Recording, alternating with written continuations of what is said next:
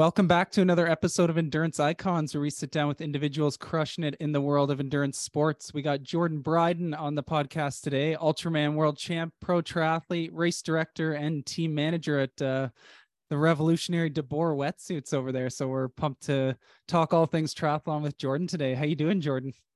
Good. I'm doing good today. It's nice to see you guys. I'm pretty excited to have a little chat today. Nice. And were you tuned into 70.3 Boulder today? There was just some of the women finishing up recently, and Sam Long with a big win earlier today. Yeah, I was just checking it out for sure, because I've spent a lot of time training in Boulder. My team, I train with Julie Dibbins' squad. We're based out of Boulder for a lot of the months of the year.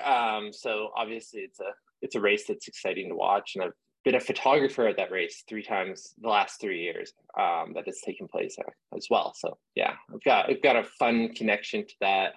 Results were exciting, like really exciting race for a second and on, it seemed, in the men's and women's field. But apart from that, yeah, Sam took the win dominantly, and so did Taylor Knibb, right? Yeah, those two have been on a tear. Holy, 70.3. They're tough to touch right now. Yeah, no. It'll be very interesting, kind of like seeing how they pan out going into Worlds in Finland on a very, very different type of course. But they're both phenomenal athletes that have performed extremely well here in the US. So we'll see how the European races treat them when it comes time.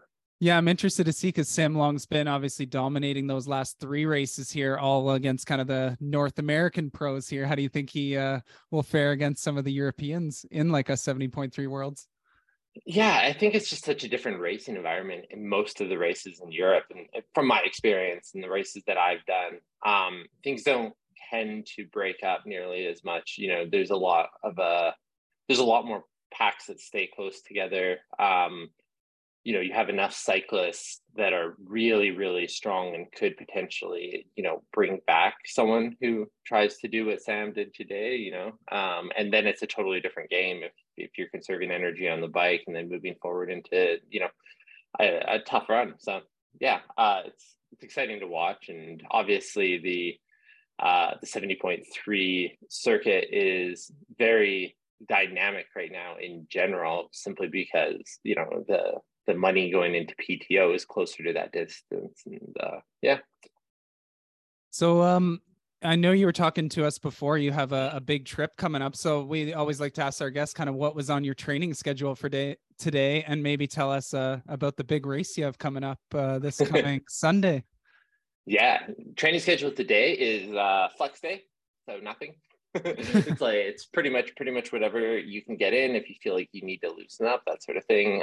Had my last long run yesterday, was able to kind of like do a good job at finalizing that and getting through the last piece of the puzzle. I'm not someone that trains in race shoes, so that's like the only run of the year or the only run pre-race that I'll do in race shoes. So it's a little bit of a different feel and approach, but doing it here in Banff also just like makes it a little bit more fun and dynamic, because you're running through the mountains. And yeah, it's a good little hit of confidence before you get on a plane for over a day. So yeah, I'm heading next to Ironman Cairns. I think it's pronounced Cairns. Let's hear your Aussie accent. Come on.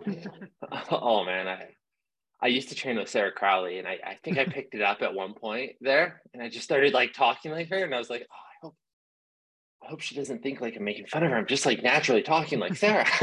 But no, we'll see if that comes back when I'm 6 days in down there. And hopefully going by some guys on the bike telling them good day, mate, right? Exactly. So was there a reason you went down for that race? Is there like a certain goal in mind, or just a race you wanted to do? What was the reasoning behind that?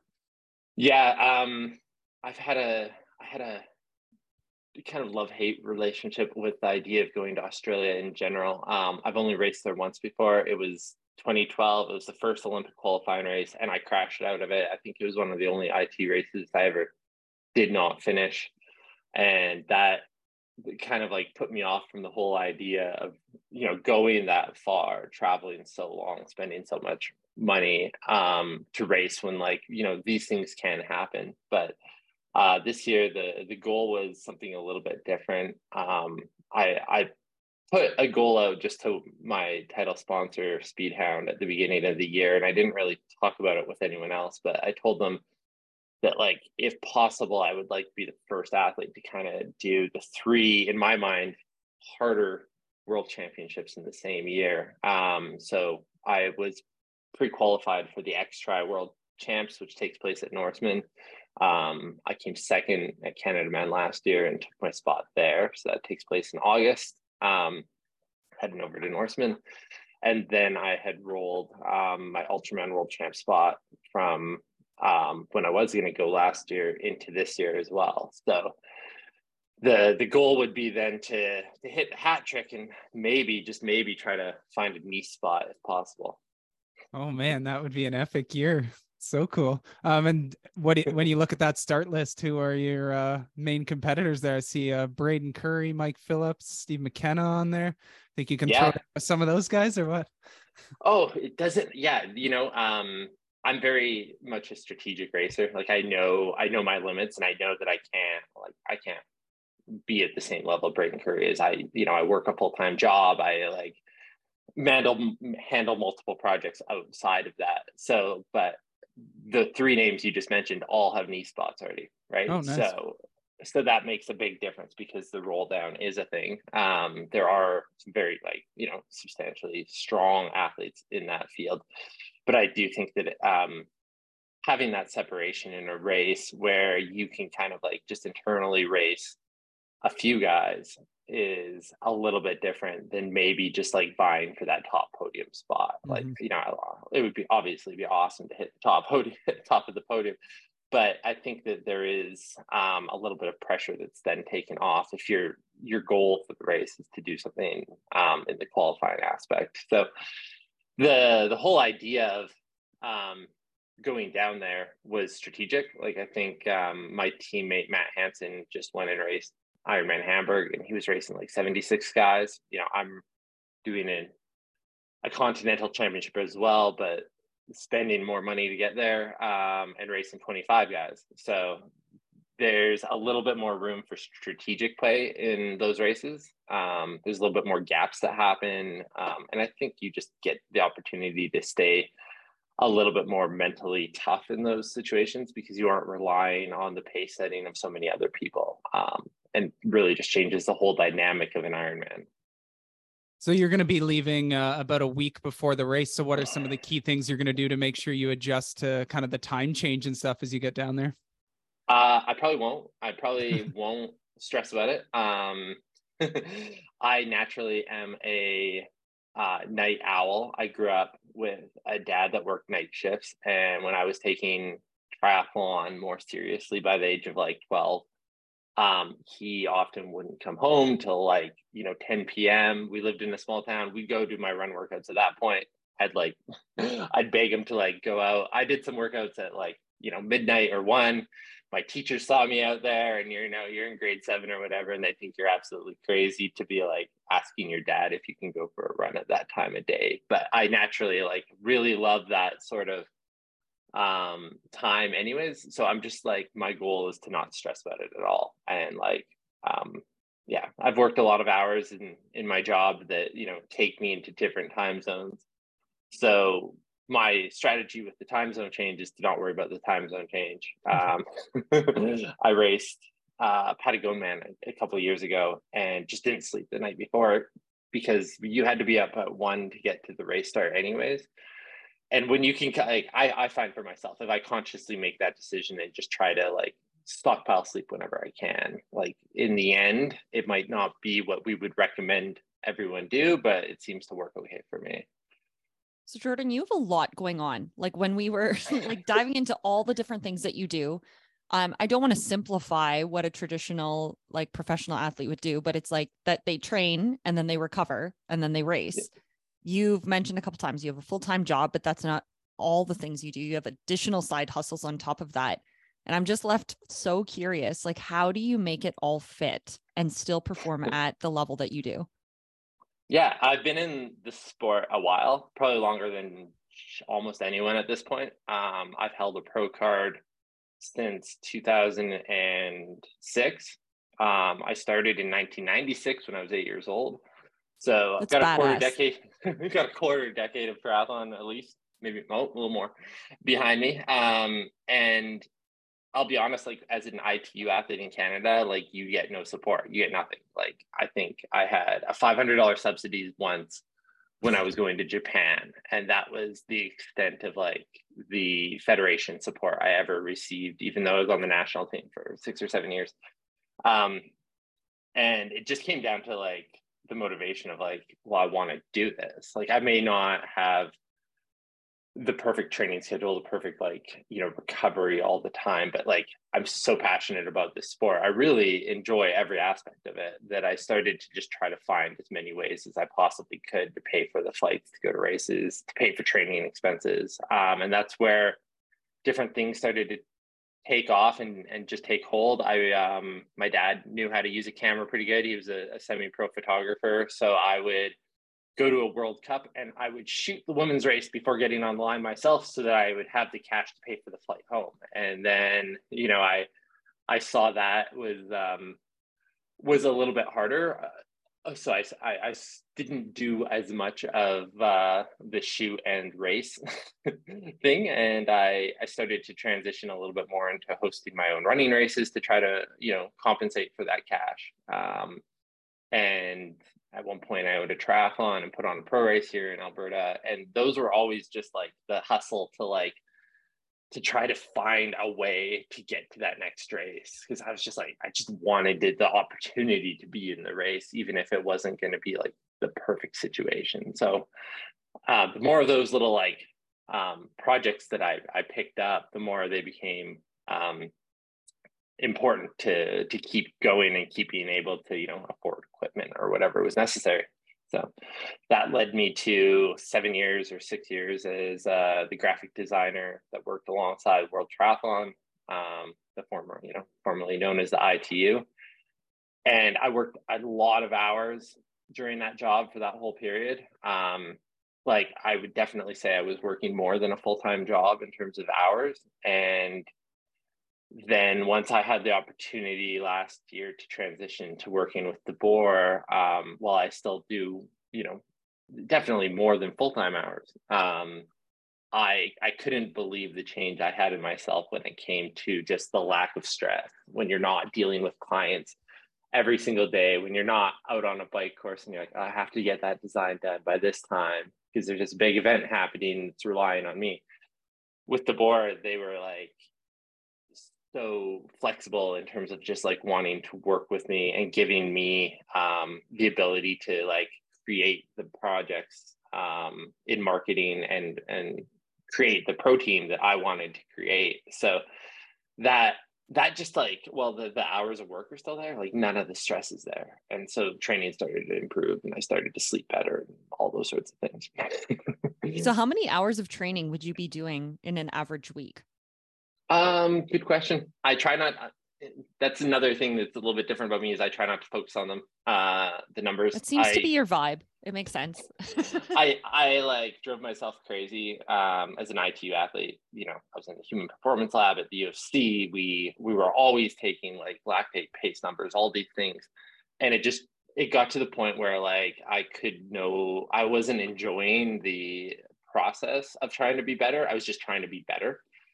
And that was a very important spot that I missed. So I did pull back from that quite a bit when I went to train with Brett Sutton. And I really just like embraced his model of like what you have on that day is what you have on that day. And like,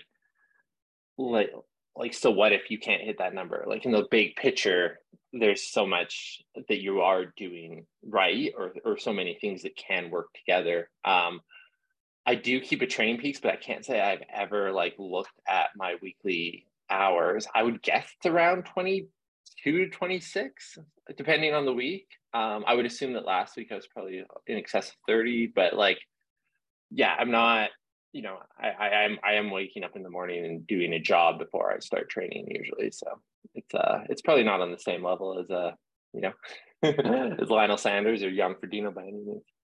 But I'm equally impressed because they don't have full-time jobs. Well, like outside of training, like you're doing training and a full-time job, which is so extraordinary. And like just trying to like bring this whole picture together.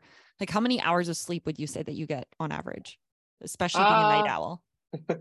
Yeah, I try for 7. I try.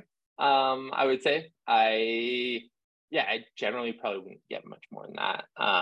So it's just like, yeah, I kind of created that, that, like, for lack of a better term, hustle mentality within myself. And it's, once you're in that, it's really hard to get out of it. It's really hard to like take a step back. I really struggle on race weeks, because like I do put barriers up with sponsors. I do push projects aside in advance, and often I have nothing to do. I'm always thinking every other week of the year. So in those situations, it's a little bit harder to control, but I think you can teach yourself to just hustle and try to get after things as much as you can. I've been in different aspects of the sport as well, so it's not like I've been doing the same thing for 25 years. I've worked in photography and design, and obviously the athletic side of things, and those things have all worked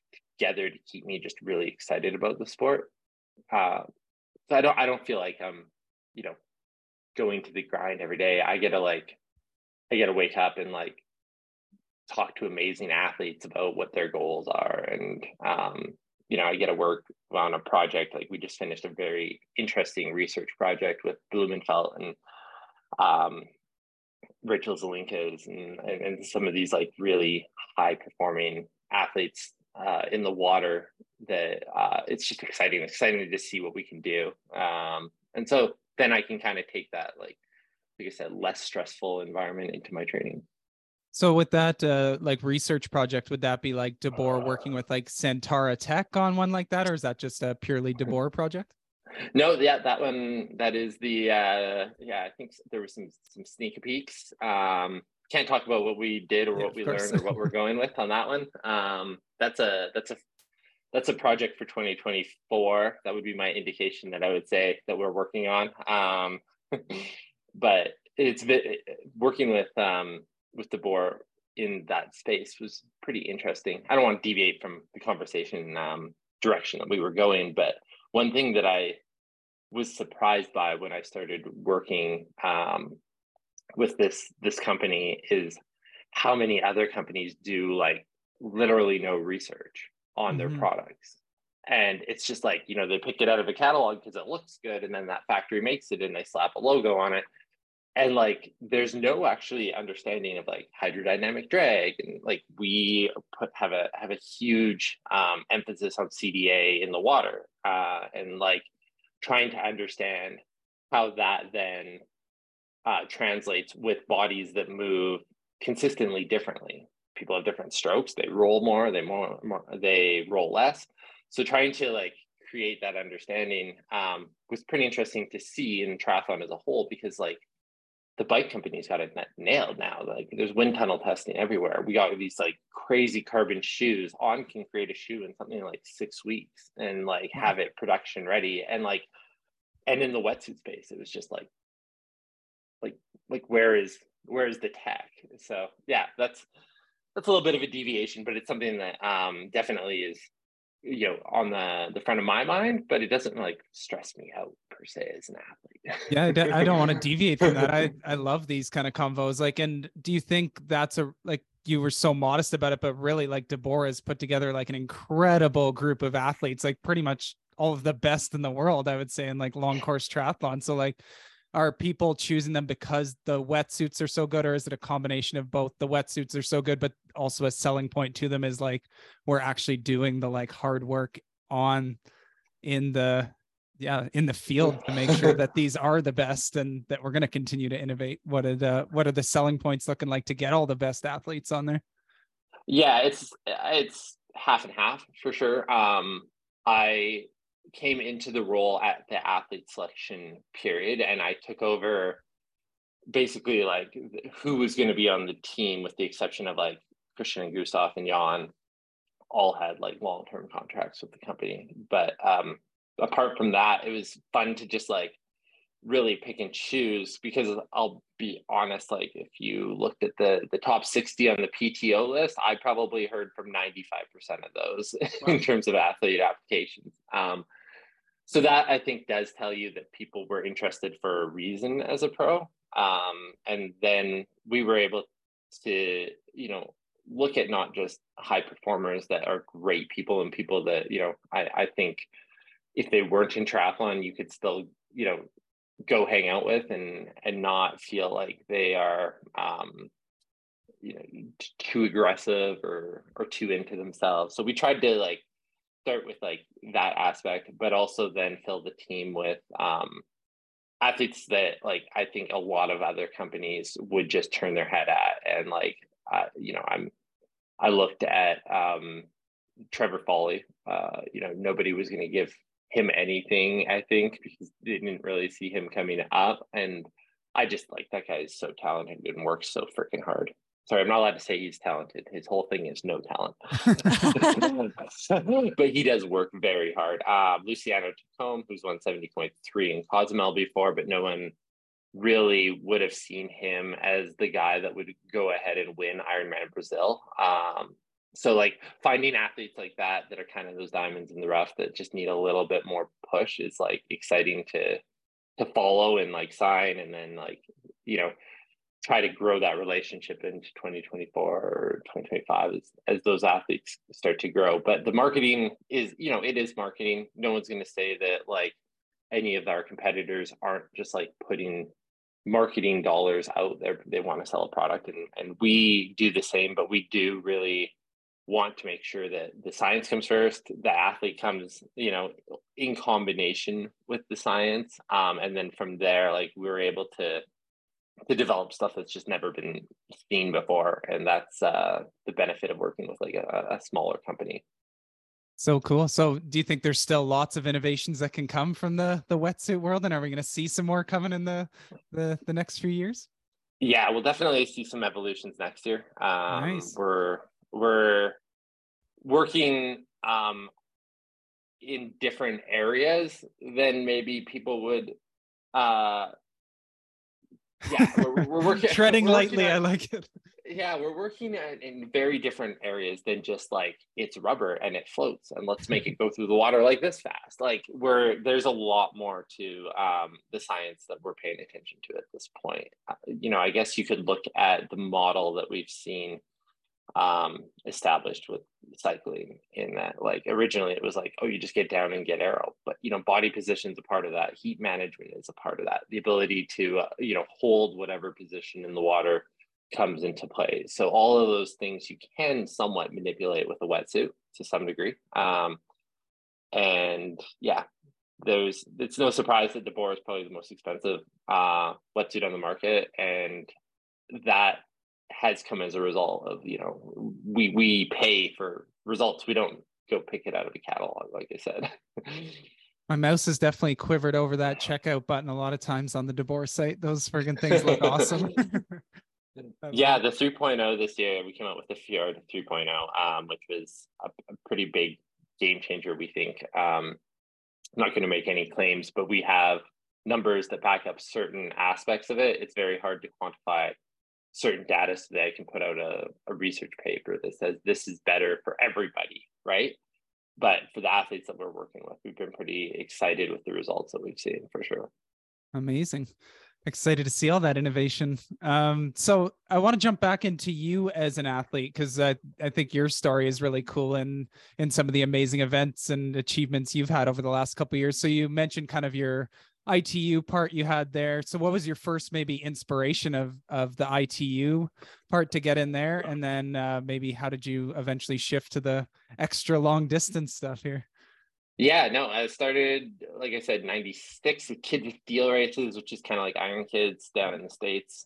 Those races were just so much fun, but I like within 2 years just was like, I want to do this. Like, and then the 2000 Olympics came around and Simon Whitfield was just like the absolute best ambassador we could have ever had for that sport in that debut in Sydney. And like, that just lit me on fire.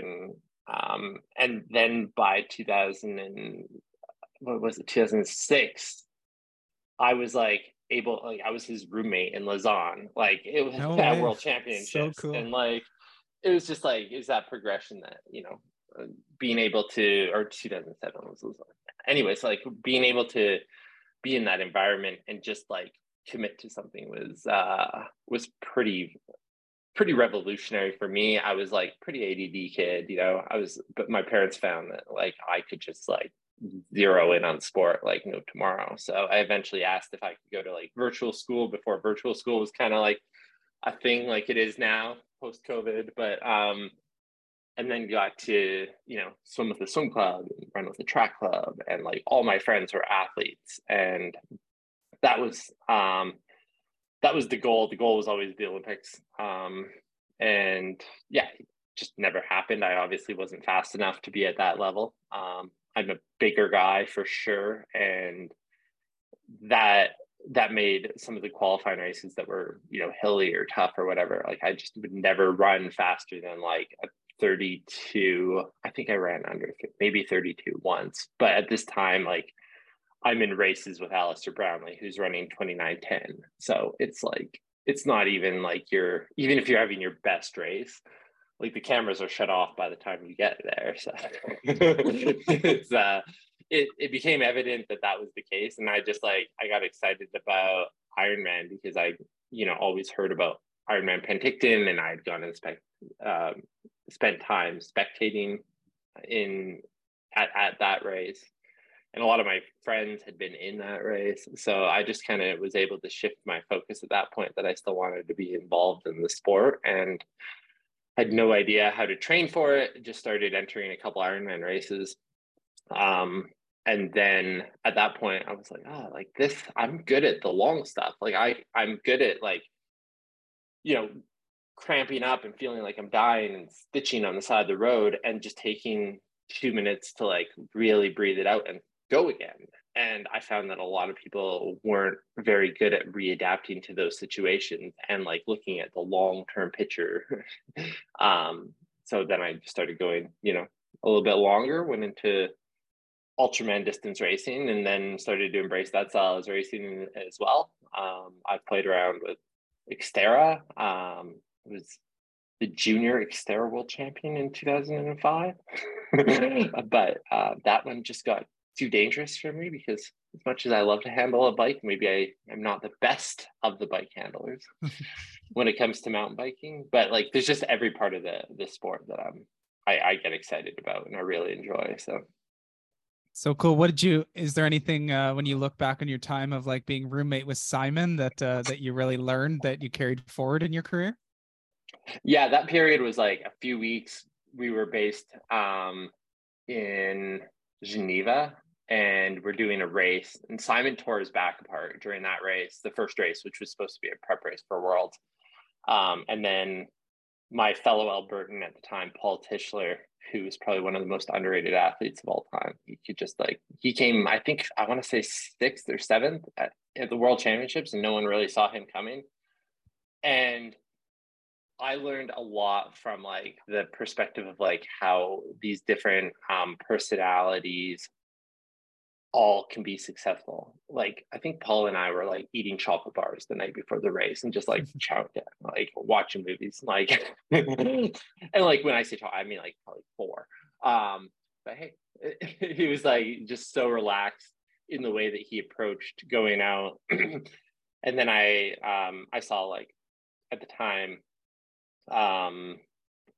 the way that Kyle Jones handled himself, another Canadian athlete that was very successful at ITU. And then some of the women like Samantha McGlone, just different personalities, and there was no one way to do it. It seems that in this like YouTube generation that development athletes are being exposed to, it's like, this is what you do, this is what Lionel does, right? Like this is what Sebastian does, and like you have to do these things if you're going to be successful. And it became pretty clear that like everyone has their own process, and it's okay to have a different process. You're not, I was chastised for doing my workouts at night when a lot of people said, oh no, you have to be up at 5 a.m. to train. If you're not up at 5 a.m. to train, you're not a professional athlete. And it's like, well, I was up at 5 a.m. for 10 years as a swim club kid. I'm like over it. I just want to sleep. And so I'm okay starting a workout at 3 p.m. and doing a second one at 6. And that was just an acceptance point that it's okay to like work within your confines. You can still do okay. You can still like, you know, push your own goals, your own limits in that capacity.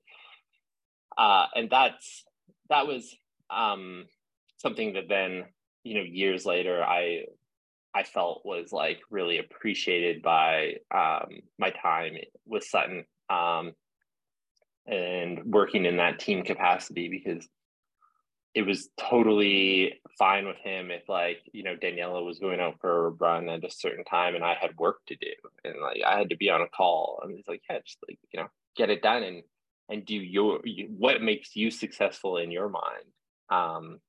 The same can go for not just like obviously time of day, but like I was in the Swiss Alps and St. Moritz, and I just like, I want to run mountains. Like I just love the idea of going up and like exploring these incredibly beautiful places.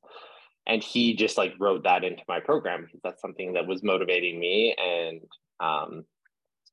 I felt like made me a stronger athlete. And then I guess I gave myself the confidence that like I was okay to just train in my own capacity. And I think that's one thing that a lot of age groupers beat themselves up on, is they're like, oh, well, I was supposed to be at the pool at 5, wasn't at the pool at 5, I was there at 5:30, I'm do a 1,500 meter shakeout, or I'm just gonna go ruined. Home. Yeah. Yeah, it's like, no, you can really enjoy yourself if you just accept that, you know, your limitations are your limitations and go from there. I love that. He brought up Ultraman. And I understand maybe not everyone listening knows what that is. Can you describe what that race is? What are the distances? Yeah, they vary a little bit. It's a 3-day race. You do the equivalent of like a 10K open water swim on day 1, and then I think it's about 178K depending on the course on day 1. Day 2 is a really long ride, usually about 300K, and then day 3 is a double marathon. So 84.4K. If I'm sorry, I don't know the mileage nearly well enough. Yeah, we're Canadian. We do kilometers like, too. We're not going to convert that. Yeah, but and that race is very different in that, like, what it may look like a triathlon, but like day one, as soon as you start in the water, you're thinking about, okay, how can I do well, but plan for day 2. And day 2, how do I like? Day 2 is a really mental challenge, not because you don't have good bike legs, but because you know that like you have to run 2 marathons tomorrow as fast as you can. And at the World Championships in Kona, you literally run that course from the bike turnaround to Kona on that road. Like from Hawi all the way back down. Holy.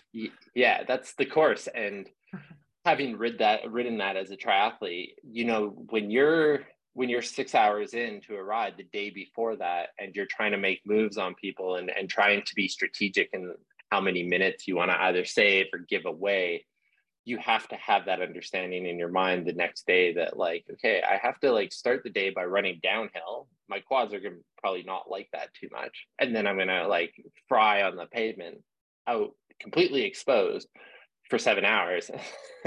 So that race is very much like a mental challenge, but it's also very strategic at the pointy end of it. Yeah, well, it's a stage race essentially. Like it's a completely different sport. So I know that, and I would imagine that the differences between training for an Ironman and training for Ultraman, sometimes I feel the difference between a half Ironman and a full Ironman is almost a completely different sport. I think that's amplified between the two when you shift to Ultraman. So how did your training shift when you were preparing for those races? Yeah, the big part was definitely trying to just understand that third day and how to manage it. And I'd seen some pretty impressive run times from past competitors, and it's always just like a real doubt that comes into your mind that, oh, I can't run that fast. And like, I don't think that is a relevant conversation when you talk about like trying to win the race, because the decisions you make on day 1 and 2 do affect how fast that run goes, or how much other athletes have left in their legs at that point. So I prefer to race those a little bit more strategically, and that then transfers into the training that is involved. So it might, the natural question I get is like, oh, so do you just like go out and ride for like 12 hours? And then like, it's like, no, I probably don't ride more than 6. And like,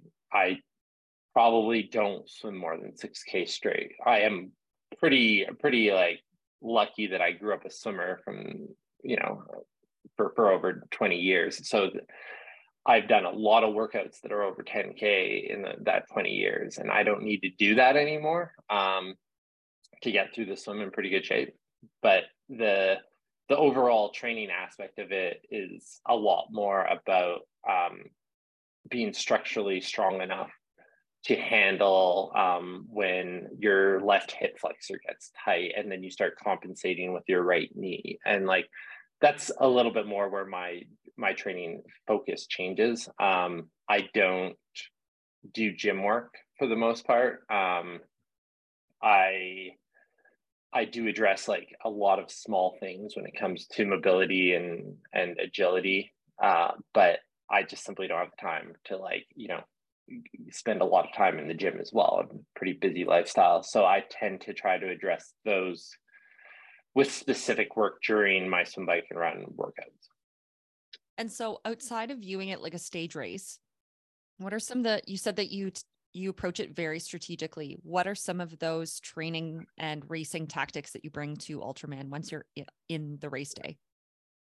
Yeah, there's a lot of mental play that I think can go into it. I've got to give like huge props to Simon Cochran, who just like set the Ultraman world record. Unofficial.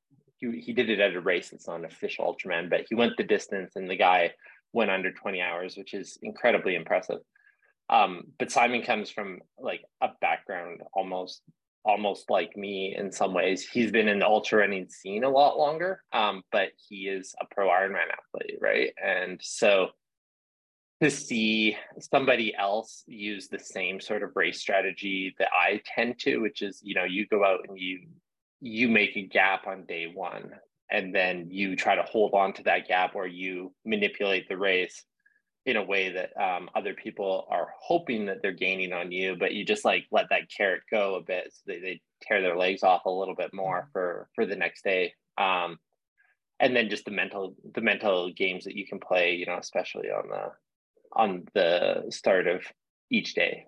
Those situations, it's very funny, like being at a finish line in some of these where it's like you chat with your buddies, and like, you're racing, but you're friendly, and everyone has their different strategies. So like, there's just a lot that you can do during the race. But when it comes to planning for those things in training, I find that it's just about like going that one step further with yourself in some capacity when it comes to the mental toughness aspect of things. So like, if you have a 160K ride plan, it's raining outside, and you got Zwift set up and your bike's on the trainer, like take the bike outside, go ride in the rain, like go do the difficult choice, because on race day, those are the situations that pop up that break people mentally. And so if you're constantly embracing that idea of going out for a run when you don't feel good,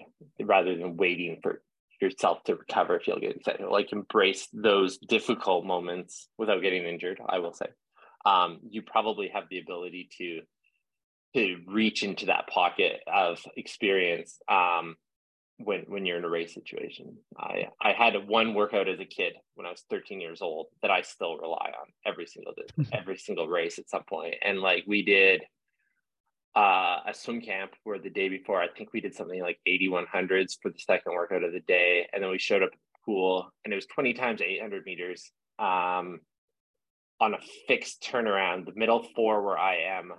So it was like 16K of swimming. And I cried in my goggles. Like, I specifically remember like that.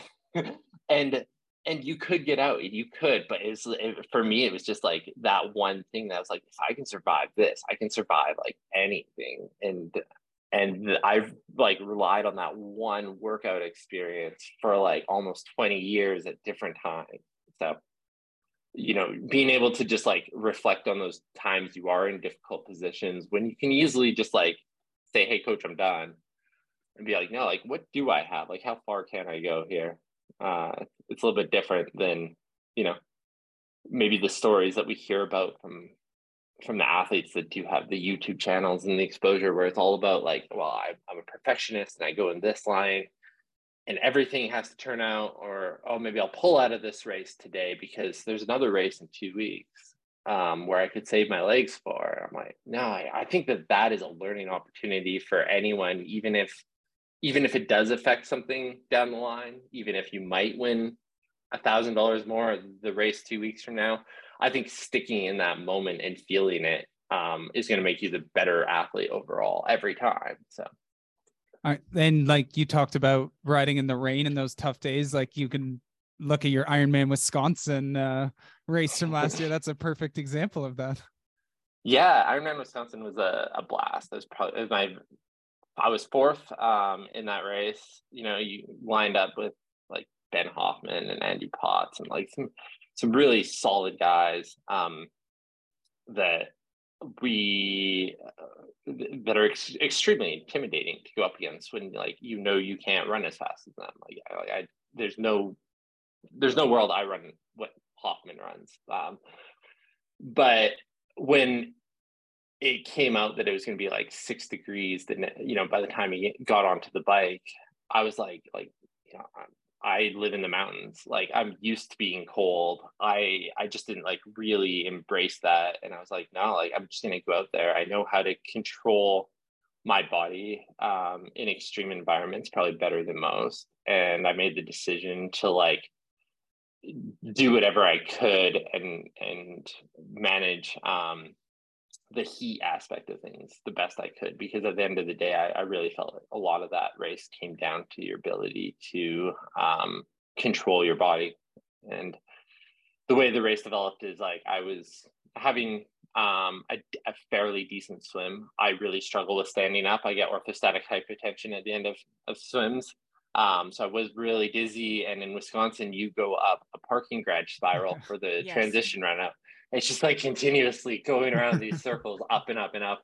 And I was like definitely woozy and I lost the group.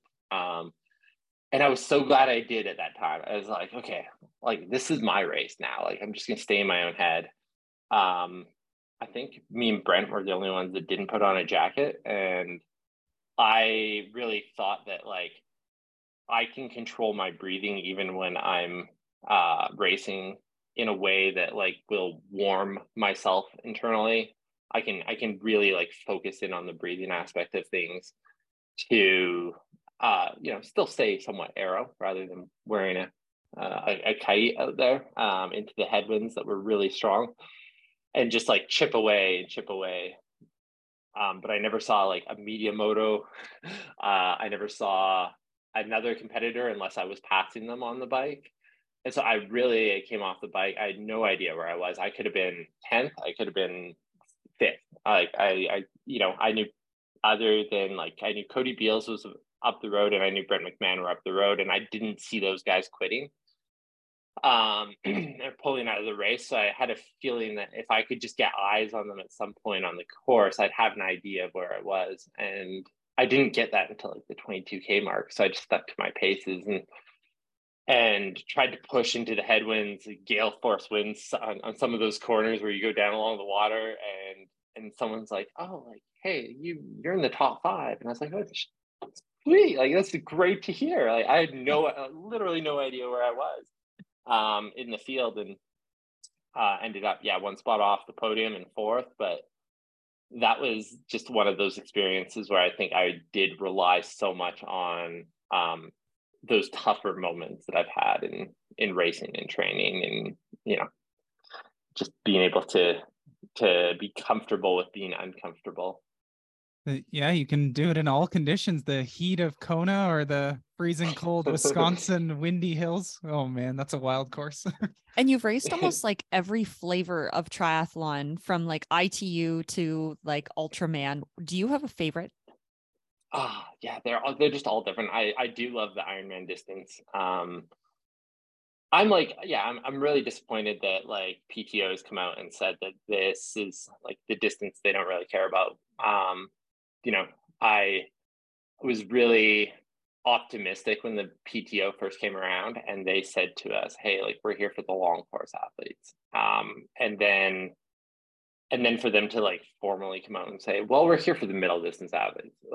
Like that hurts as someone who like, I'm never going to run under 109 again off the bike. Like, so I'm not going to be, making my career at that distance, 70.3 or shorter in the case of the 100K distance at the PTO. So just the dismissal of Ironman athletes at that point, when like the sport was very much built on the Ironman athletes, the history of the sport is, the Mark Allens, the Dave Scotts, Greg Welch's. It's just like that part is still a little bit frustrating to me, that like I love that distance. And I love how those races you have to prove a certain level of fortitude no matter how fit or talented you are. That is my favorite distance, but I'm a little bit sad for sure that like it's been dismissed in the past year or two from the pro rankings. Mm-hmm. No, that makes perfect sense. And I would imagine that it almost feels short after the distances that you do with Ultraman. And you blow those up. Like I know that last year you came second at, is it the Extreme Man or the Canada Man Extreme Tri? Yeah. So second place there. Does that mean that you're going to be going to the World Championships this year?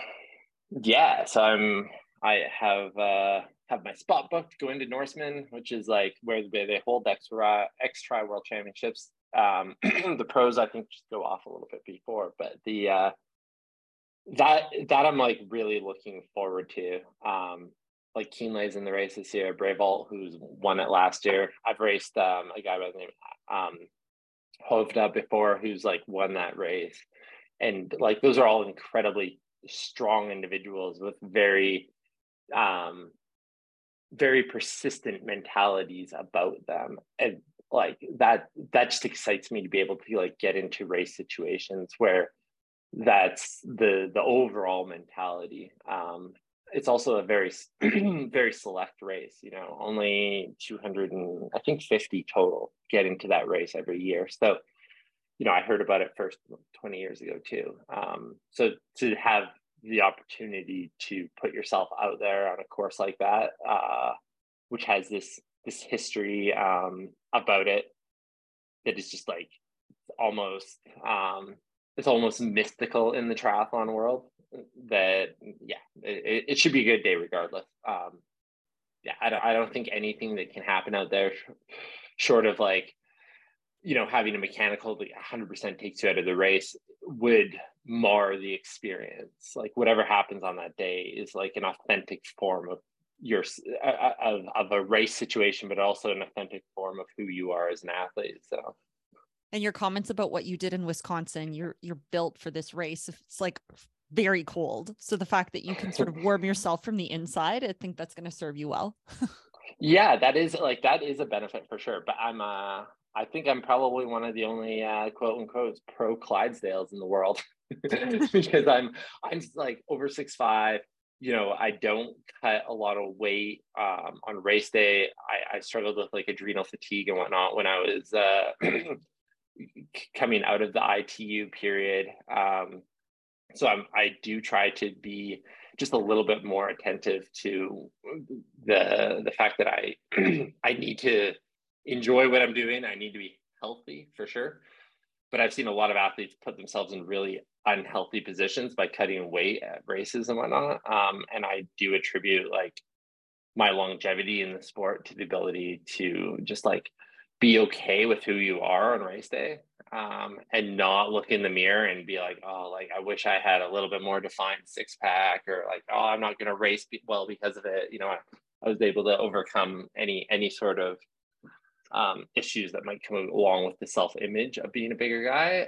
But I'm also like, I can throw down some solid watts on the bike, and that does come at the expense of having like bigger quads and bigger hamstrings, and like it's not always a bad thing. The more difficult part of going into Norseman is definitely, as is the case with a lot of X Tris, the final ascent is usually up a mountain. It's usually on a single track trail. So any decision that I make earlier in that race will have to set me up in a position. If I want to be competitive, I have to be in a very, very competitive position before that final climb. So, how long is that final climb typically up the mountain? In Canada, man, which I've raced a couple times now, I think a total of 8K. Oof. But that 8K, you can't possibly like run the whole thing. It's too technical. It's like, you run with poles. So you got to work on foot placement and pole work. And you also just have to prepare yourself on the earlier part of the run. You're going to have some coordination by that point in the race. So I think that it's a little bit shorter, the actual technical running at Norseman, but a large part of that race is on what they call Zombie Hill, which is just it's a paved road, but it's just a unrelenting uphill that just does not stop, right? So there's no reprieve of like going down a little hill for 200 meters. It's like, you just go up 10 plus K. So oh my. You know what? Strangely, this makes me want to do this race. That one has been on my radar for a long time. So I'm excited. I'm mentally adding that one. But so we've talked about your racing, and you are incredibly talented and have had so many achievements there. You have full-time job, and we glossed over the fact that you race direct. And I know that you have a race that you're putting on in Canmore. Can you tell us a little bit more about that? Yeah, I'm putting on a gravel race this year. I put it on last year. I previously put together mostly just running races, but this time around, I wanted to do something that like really just showcases like where I live. I'm not sure if you've ever followed well, you probably have followed the TTL podcast, but obviously like Paula's family has a place here in Canmore, and Eric and I have done a lot of training on the trails that gravel race takes place on. And I think he has some videos of like some of the single track and whatnot. It's just such a cool place at the Canmore Nordic Center, where they held the Olympics for cross country skiing back in '88.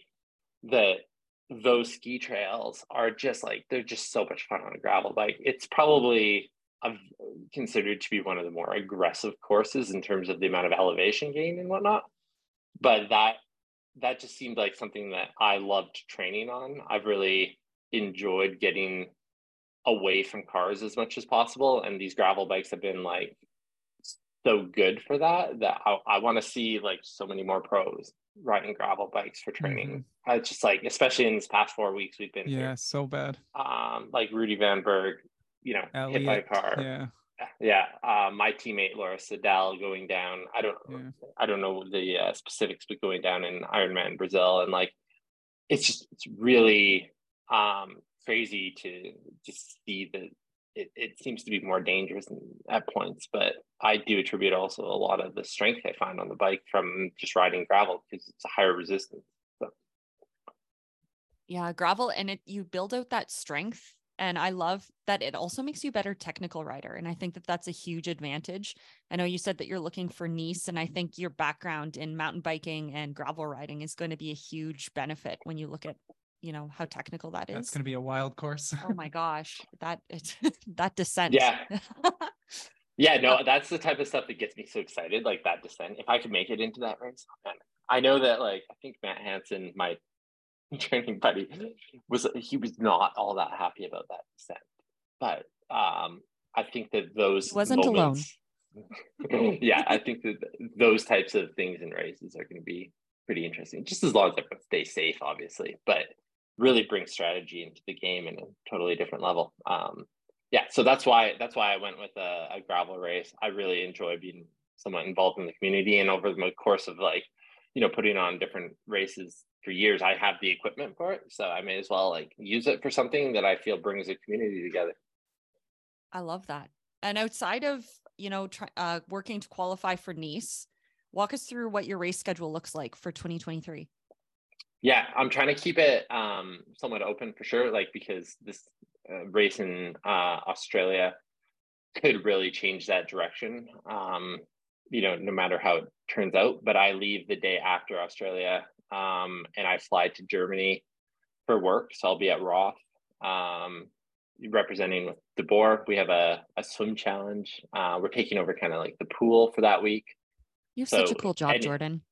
Yeah. So if anyone wants to come by and you're going to be in Germany, like definitely come by, check with what's, say hi.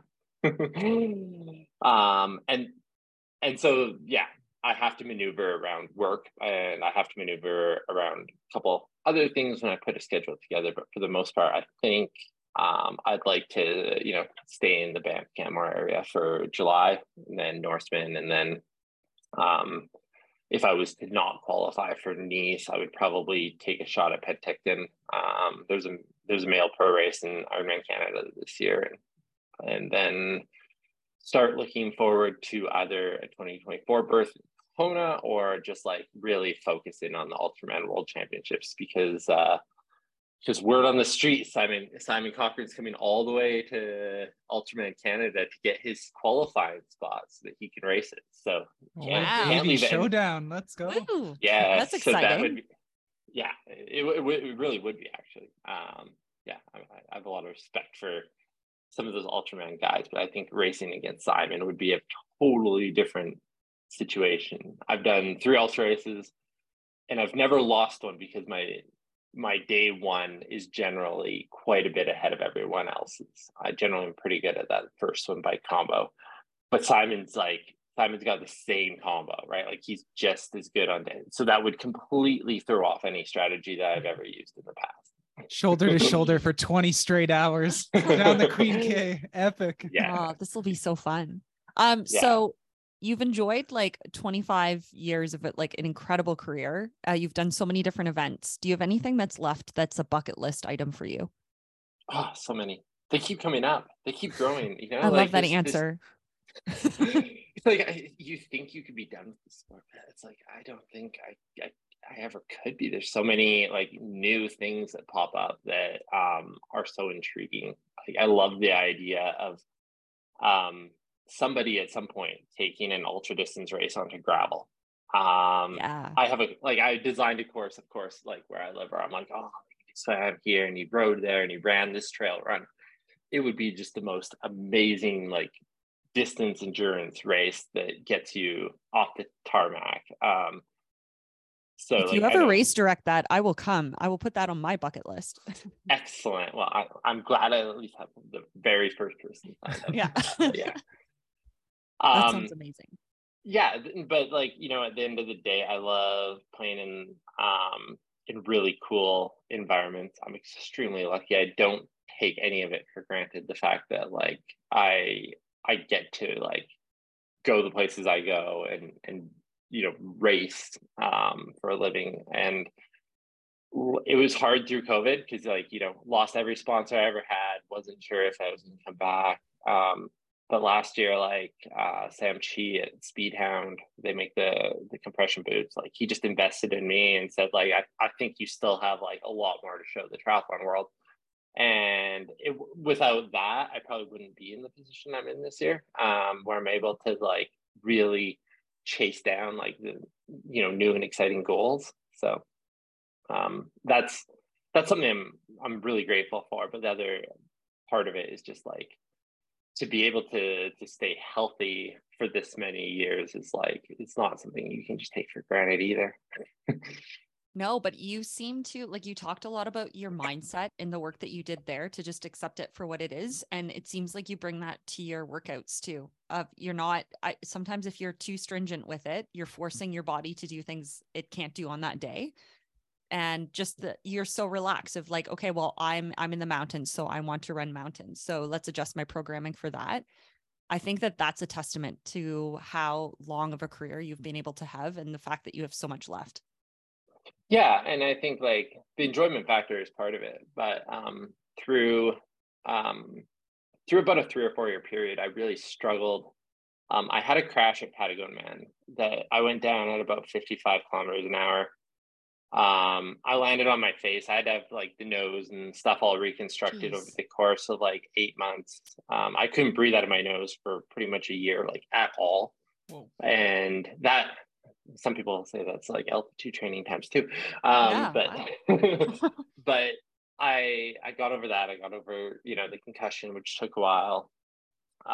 And never really ran well again for like 3 or 4 years. I was just like, I thought like, oh, well, maybe I just like, I'm not doing the speed work I did in the track club or whatever. And early last season, the other thing that really changed for me is I started seeing a massage therapist. And I've seen massage like on and off, but the girl that I started seeing was really, really good with like finding things in the body that I think most people would overlook. And she started working into my neck and said, hey, like, I want you to come back for 2 90-minute sessions. I'm not going to charge you for them. They're going to be free. I want to work on your neck. There's something going on there that, you're in a very unfamiliar position with the way that things are sitting. And after that second session with her, I went out and I dropped 25 seconds per K on my run. Whoa. Over anything I'd been able to do in like years. Like it was such a dramatic change that like I was sore for days because I was using muscles in ways that I just simply hadn't used them. And that was such a game changer for me to be like, oh, I've been running in pain for 4 years. Like I didn't know that. Like you do it long enough, and it was completely attributed to that crash in Patagonia. That something, effectively got stuck. Body started protecting itself, and it just never really let go. So just to have that, I think, is a great lesson for other people to like also like pay attention to some of those things that you don't see coming, and like the smaller details can be the biggest details at the same time. Yeah. Athletic therapy makes a world of difference. Clearly. Yeah. So Jordan, go ahead. No, I was just going to say like, as someone who like, didn't grow up with the most amount of money by any means, that was the first thing to go. It was always like any sort of therapy, with massage, physio, chiro, like, it's just like, you just didn't pay for it. It was too expensive. And then like when you invest in yourself in that way, it sounds a little cliche. I think it made the biggest difference for me. So, and we're all lucky for it because you've been doing some epic things. But we'd love to know, who is your endurance icon? My endurance icon, man, so many. Killing Journey is definitely up there, the ultra runner. But I definitely I get a lot of motivation from just seeing anyone who puts themselves out there in a capacity that requires the high probability of failure. And it's very easy to look towards, the icons of the sport. But I tend to look at the self-resolve of others a little bit more. One of the most motivating people is a woman who used to volunteer at my races. And she took care of her granddaughter when her mom could no longer take care of her. And her granddaughter, Nikki, ended up co-race directing with me, just a phenomenal person at 12 years old, right? But her grandmother was overweight, decided that at 68, I think she decided that she was going to commit to running every day. And she walked 5K every day for over 400 days before she had an accident. And then after she recovered from a knee injury, I think she's in her 70s now. She does it every single day. And those sorts of people, those are the people that I'm oh, I don't want to go to the pool today. I'm just going to take it off. And you get on Strava and I see Dawn on there. And I'm oh, Dawn went out and it was raining today and she did her 5K. I guess I'm a professional athlete. I should probably do it. Right? It's like those people, I really see a lot of beauty and joy in those other individuals that they put themselves in those uncomfortable positions just to be a little bit better. Well, shout out to Dawn. That's awesome. Yeah. So how can people follow your journey? Yeah, I'm mostly on Instagram at Jordan Bryden. I manage the Deboer account, but like that's the main go-to is Instagram at this point. I do enjoy the photo aspect of things because that's my background, but I don't have any other really socials apart from that. Just I manage a lot of other people's social media, so it gets to be a bit too much when it's you plus all of that, right?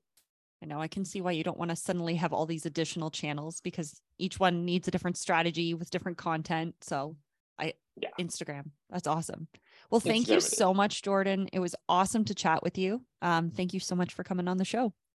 Yeah, it was great chatting with you guys too. Go crush it in Australia. We'll be cheering you on. Yeah. No, it should be fun regardless. I just was previewing the course before I got on this call, and how can you not enjoy the opportunity to go there? And we'll see how it goes. Should be any predictions? Any predictions for Challenge Roth? Because you're heading there right after too. Who you got for the win on the men's and women's side? It's a pretty epic field. I like Bakkegaard. I just I know a lot of people would go with D-Liv right now. But I don't know. He's due. Yeah, Daniel's just he's got a different personality, and I'm impartial obviously to the Deboer athletes that I get to interact with, but that's a good one. And I think you couldn't really look past it's Laura Phillips, right? Isn't Annie racing too? I think she's I guess after Annie's run at the last PTA. And Chelsea in there too, Daniela. That's a stacked field. It's gonna be good. You get a front row seat. Exactly. I'm glad to be there to watch. It'll probably be one of the biggest shows we see at the Ironman distance for sure this year, because there's so much more emphasis in terms of the media going around the PTO races now that I'm excited to see what they put together. I raced the race once before and it was the best experience. It's just it's so much different than anything else in the triathlon space. So I'm really looking forward to it. Amazing. Well, we're looking forward to catching up with you again in the future, and happy travels. Best of luck. Yeah, thanks again for having me. Really appreciate it. Wow. How great was that? I always learn so much from these endurance icons. If you enjoyed the podcast as well, please consider liking us across social media, subscribing to us on YouTube, or giving us a 5-star rating on wherever you listen to your podcasts. We appreciate you and your support so much. We wish you happy training, and we'll see you back next week.